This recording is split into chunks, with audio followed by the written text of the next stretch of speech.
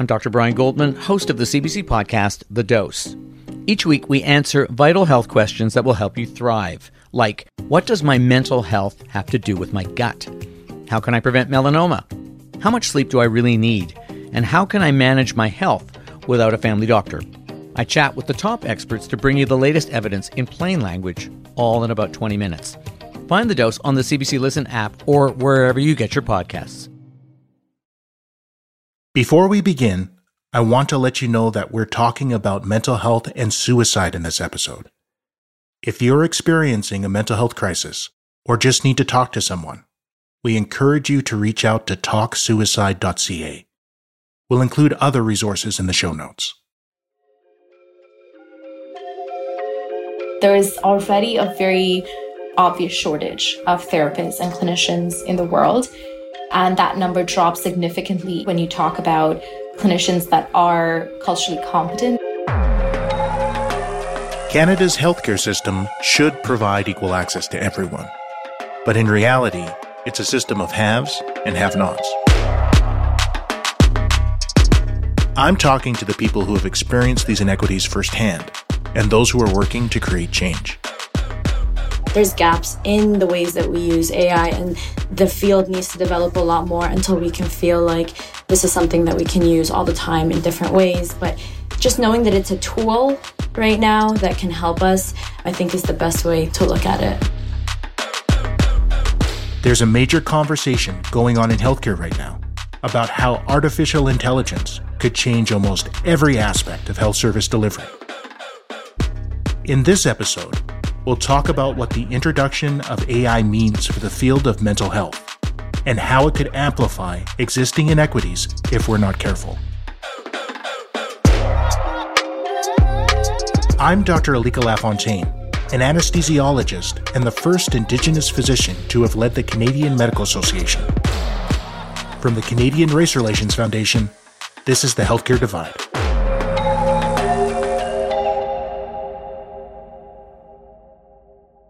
Hi, welcome to Mind Easy.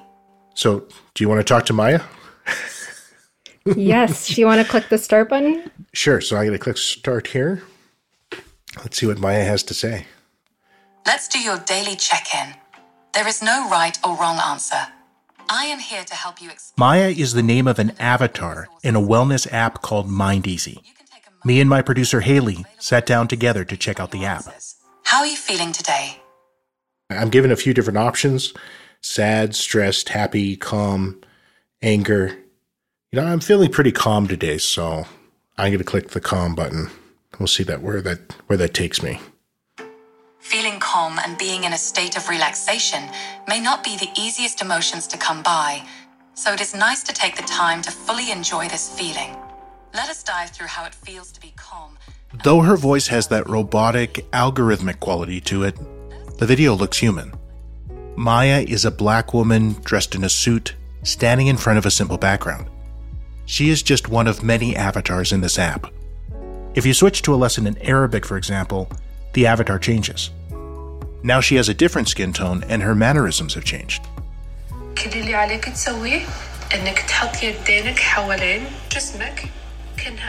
The avatars deliver lessons in topics like standing up to your inner critic, coping with miscarriage, and challenging procrastination. I click on that last one. Are you afraid of failure? Are you trying to be perfect? Once you identify the root cause, you can start to work on overcoming it. Remember, you're not lazy, you're just human. We all have moments of procrastination. That's a pretty good affirmation, actually. The key is to not let it take over your life. Remember, you're not lazy, you're just human. Has there been anything that you've been procrastinating recently? There's a variety of different tasks that I've been procrastinating recently. I usually clean the garage at the beginning of summer. It's been about 4 weeks, so. We recorded this in the summer. I still haven't cleaned my garage. I'm going to click finish. Oh, and now I've just started my one-day streak. The reason we're trying out this app is to explore the question of how artificial intelligence is changing the field of mental health. One of the long-standing concerns with AI is that it amplifies bias against marginalized people. Biases? And what happens when artificial intelligence goes wrong? Facial recognition. Ahmad allegedly committed suicide after interacting with an AI chatbot. Bias. Today, AI systems are notoriously biased along lines of race, class, gender, and ability. While mitigating bias in AI systems... Algorithms are only as good as the data you train them on. And studies have repeatedly proven that medical research falls short when it comes to representing marginalized communities. I think, some of what we're learning about the potentials of AI is exhilarating.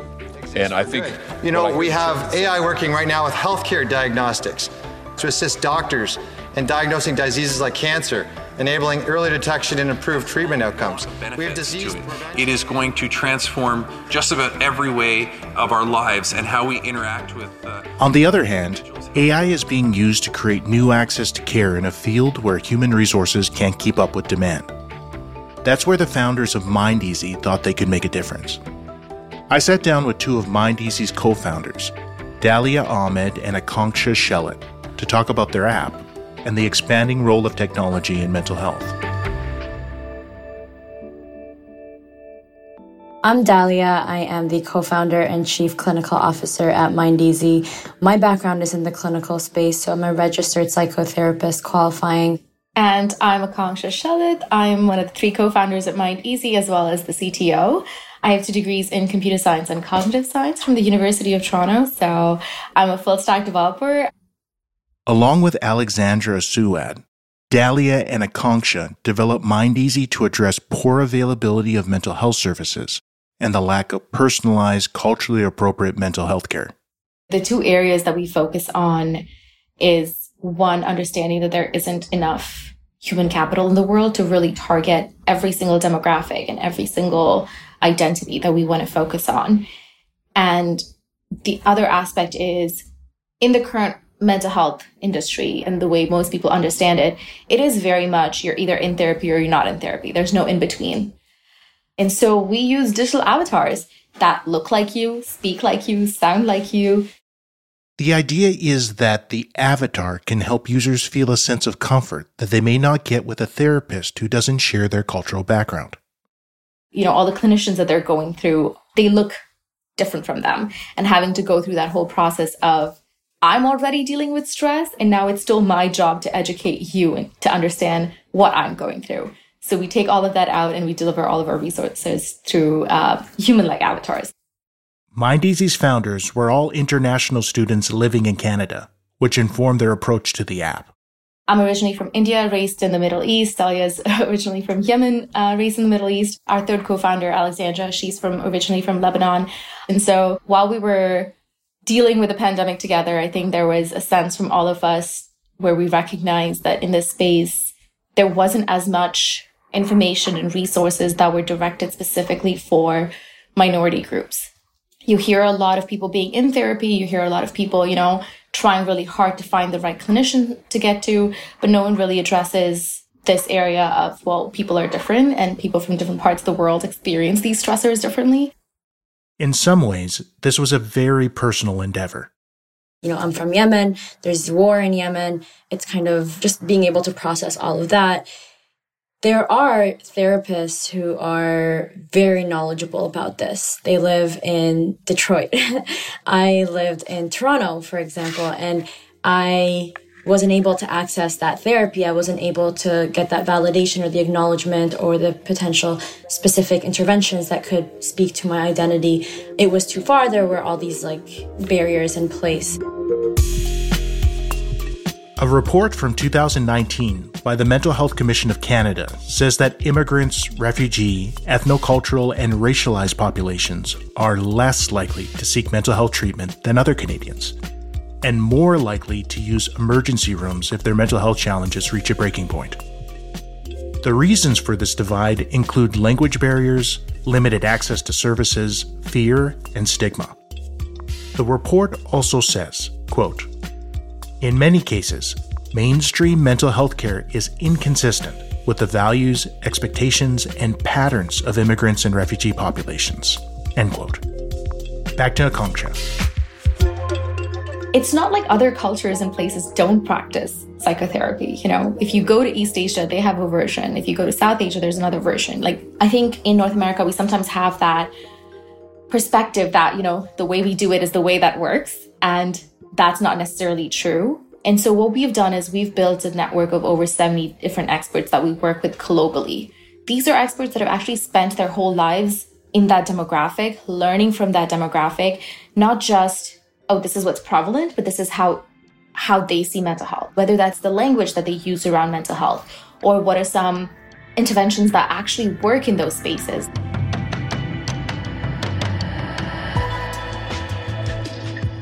Research supports the thesis that there is a gap that needs to be closed between the needs of culturally diverse populations and culturally specific mental health care. For example, Toronto Centre for Addiction and Mental Health, otherwise known as CAMH, notes that South Asians have relatively high rates of anxiety and mood disorders, but they are 85% less likely to seek treatment for those challenges when compared to other Canadians. CAMH has found that using culturally informed approaches to therapy, which they call culturally adapted CBT, have more positive results than traditional CBT.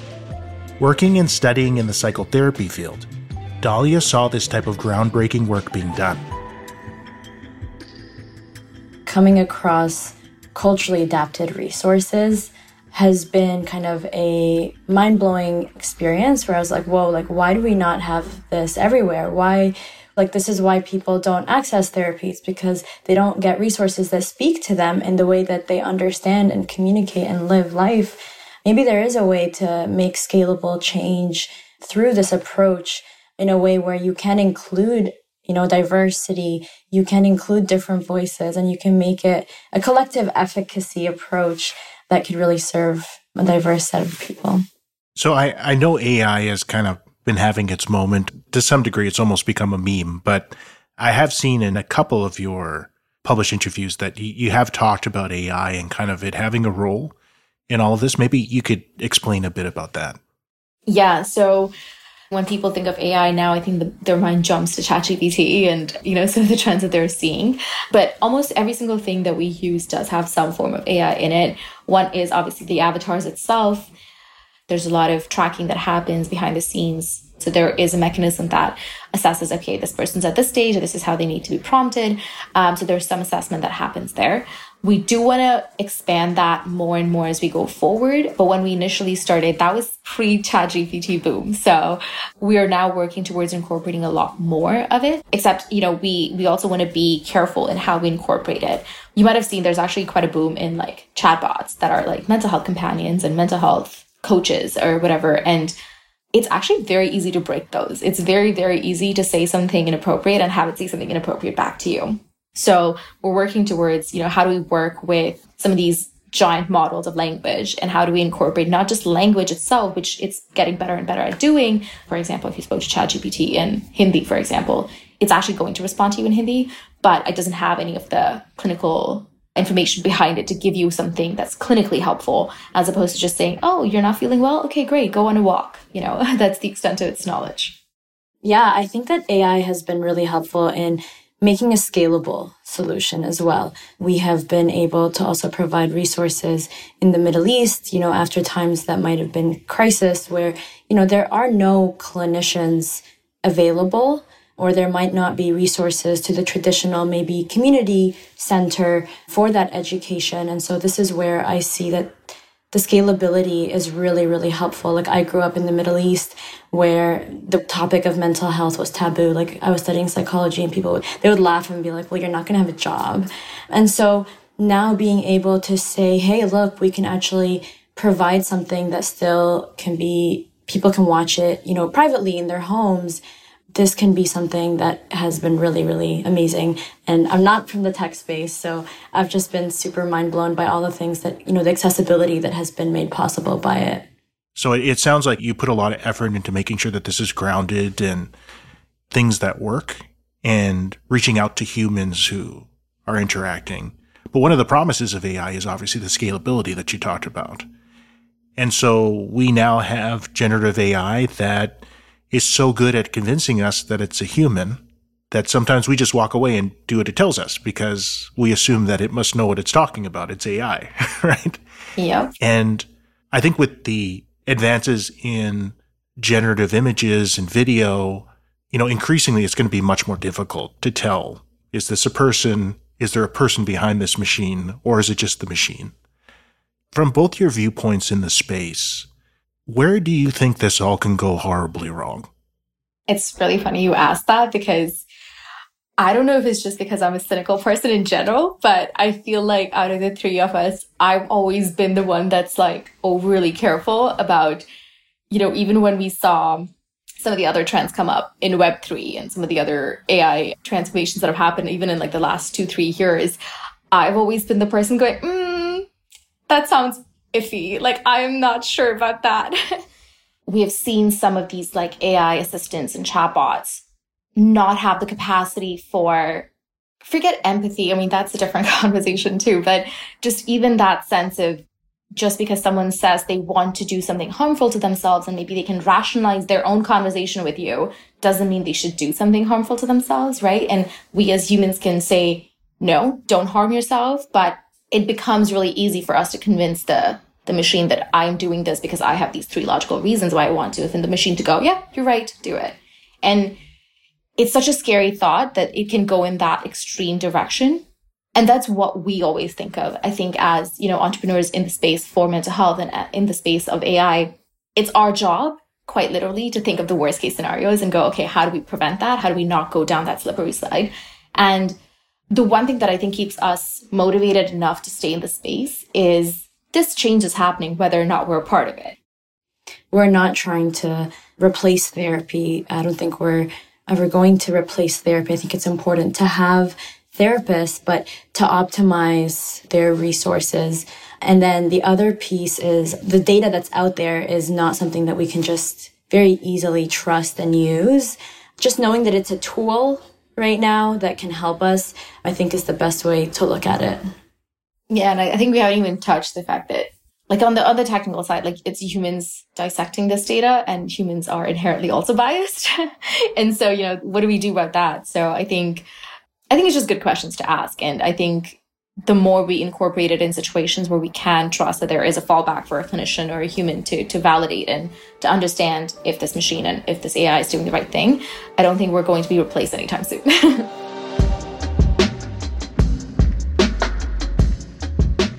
Other people have asked this same question. What do we do about bias in the data? One review from 2022 by a research team from CAMH and the University of Toronto found serious limitations in the way race-based data is collected and used for mental health research. The problem isn't just that there isn't enough data. It's also that the methods for measuring are inconsistent. Around a third of the studies they looked at didn't provide clear definitions of race or ethnicity. In addition, marginalized groups, Indigenous people in particular, were often excluded entirely from these studies due to the small sample sizes. The review also brings up AI. It reads, "Rapid advancements in machine learning make it important to revisit how race or ethnicity are measured and operationalized in mental health research, since biases can be amplified when baked into machine learning data and models." Dr. Nelson Shen is a co-author of that review. We did a review and we found that, even just the way we operationalize the term race in data sets can mean many different things. And, oftentimes it's used as a proxy for discrimination. But I think we need to be very careful about how we structure these data. Dr. Shen is a project scientist at CAMH. He's part of their digital mental health lab, where his research involves engaging clinicians, patients, and others in digital health and AI initiatives.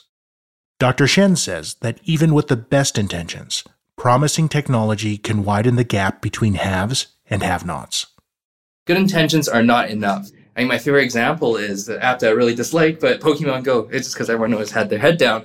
But, Pokemon Go, great intentions. I thought it's transformative in the way that it got people to be active without really thinking about it, right? You got people walking around all city and facing the phone.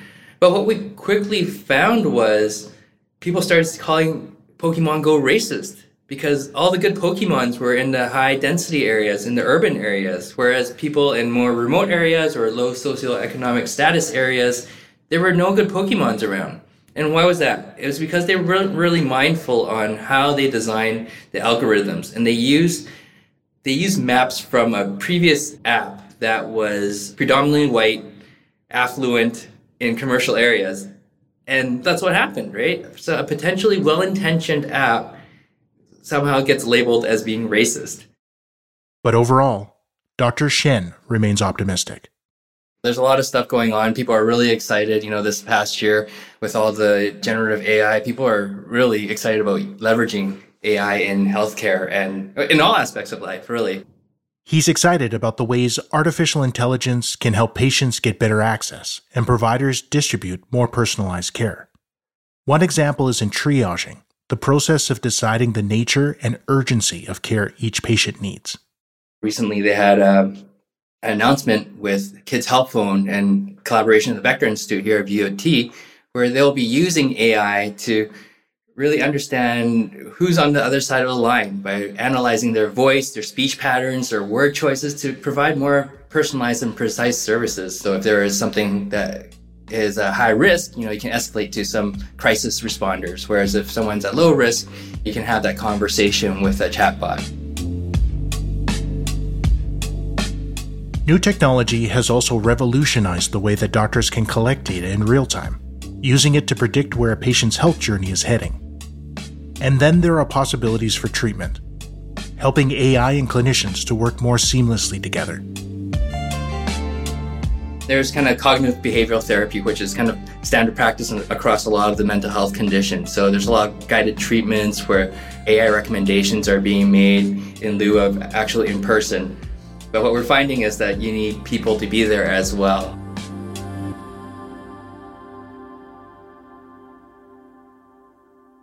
As a clinician, like I provide anesthesia, I read through, thousands of pages of medical records every month. It's clear that there's a lot of bias and often inaccuracies within those medical records. Patients are being labeled one thing versus another, and, that really drives the way that you treat and interact with them in the healthcare encounter. You have machine learning models and algorithms trained on this exact same data. How do you think this will affect patients as these learning models continue to mature and become a bigger part of receiving healthcare? I think there needs to be understanding across the board with everyone what this data will do, right? Everyone's starting to understand, if we have data that's not correct or have biases baked into them, you're going to exacerbate inequities that are already there. So if we keep on training and using it, it's a perpetual cycle that's going to continue to exacerbate existing inequities. Also, the data is not complete as well. There are people that are hesitant to engage in this, and sometimes at the point of care might not be as forthcoming or might not be willing to share their data in these large data sets. And that poses an issue as well, right? Because if they don't participate, then by trying to protect their own privacy, they may inadvertently also create these inequities based on whatever data we're training the AI. So that is a serious risk. And, I don't know what the solution is for that. I think we're trying to figure that out right now. Do you have any ideas on how, from your standpoint and experience, we could mitigate this moving forward? Because I know no one solved this problem, but based on what you know, how could we go about solving the problem? The approach we're taking in both from a clinical standpoint and from a patient standpoint, we're doing a lot of engagement work, across the spectrum, whether it's consultation or getting in there and, co-designing these solutions with people. So some work I've been doing with Canada Health Infoway, we've been doing some pan-Canadian surveys to just kind of gauge what is the temperature on privacy in the public. And we found that, the more you trust in the system, the more you're willing to share your data. And, a lot of that is how do we build trust in the system? Just to touch on that point about trust, if we rely so heavily on trust in the system, what's the unique danger that marginalized communities, equity-deserving communities have? Because trust tends to be lower if you've had bad experiences or less access to healthcare. Are we creating a situation where they just continue to be left out? Or, how do we chart our way to a future where we're not worsening inequities? That's where really meaningful engagement is necessary to understand, well, where are you at and how can you bridge that gap that's there?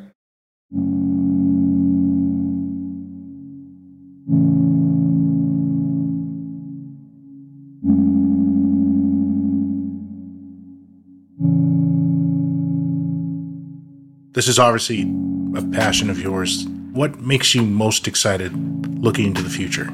And the other side of that question, what scares you the most looking in the future if it was to happen? Should I start with the negative or the positive first?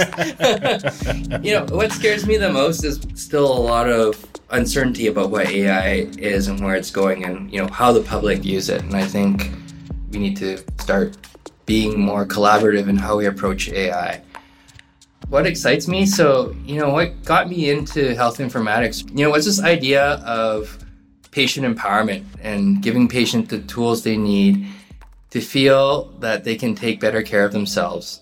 But for me, I'm interested in how AI can be used to help advocate for patients and be a platform for them. So, in mental health, we have our own stories, but oftentimes we don't know how to tell it. So how can we use AI to help us tell that story, help us put the right words in there so that we're not discriminated against, but we also have the avenue to share our rich experiences to people so that people don't see us in such a stigmatized light, but really understand what our experiences are. But yeah, those are my, fears and dreams.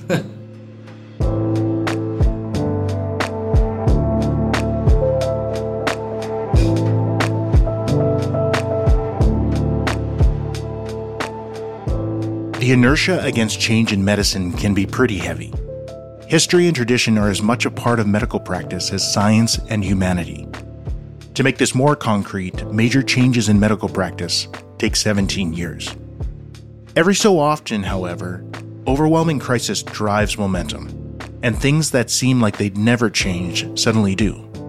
There are a few areas of medicine where the crisis is more severe than that in mental health, and it's going to get worse. Today, 6.7 million Canadians struggle with mental illness, and 1 in 2 Canadians will have dealt with a past mental illness by age 40. The consequences of access gaps are dire, whether it's looking at the heavy burden of individual suffering or the ongoing cost to Canadian society as a whole. So what's the future of mental health access in Canada? Will we solve access gaps with technology or replace providers with artificial intelligence? Our guests today leave me with the thought that the future is less likely to be either or, but a new path where we fuse the availability and efficiency of technology with health providers' judgment and humanity. Technology won't replace people, but people who don't use technology will likely be replaced by people who do. We really are stepping into the unknown, but for folks struggling with mental illness, we owe them the effort to step through the darkness and find what's on the other side.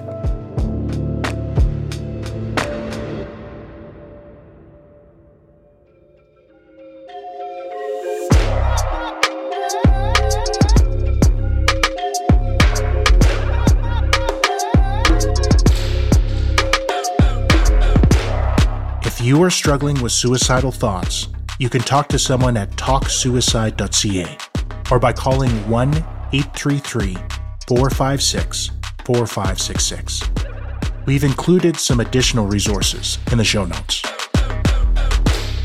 The Healthcare Divide is brought to you by the Canadian Race Relations Foundation with support from Pfizer Canada. It is produced by Antica Productions and Makwa Creative. Tanya Talaga is the executive producer at Makwa. Jordan Huffman is a consulting producer at Makwa. Antica's executive producers are Stuart Cox and Laura Reguer. Our senior producer is Kevin Sexton. Our associate producer is Haley Choi. Additional production assistance from Emily Morantz. Mixing and sound design by Philip Wilson. Our associate audio editor is Cameron McIver. Our theme song is by Handsome Tiger. If you like this show, tell a friend about it. We'll be back next Wednesday.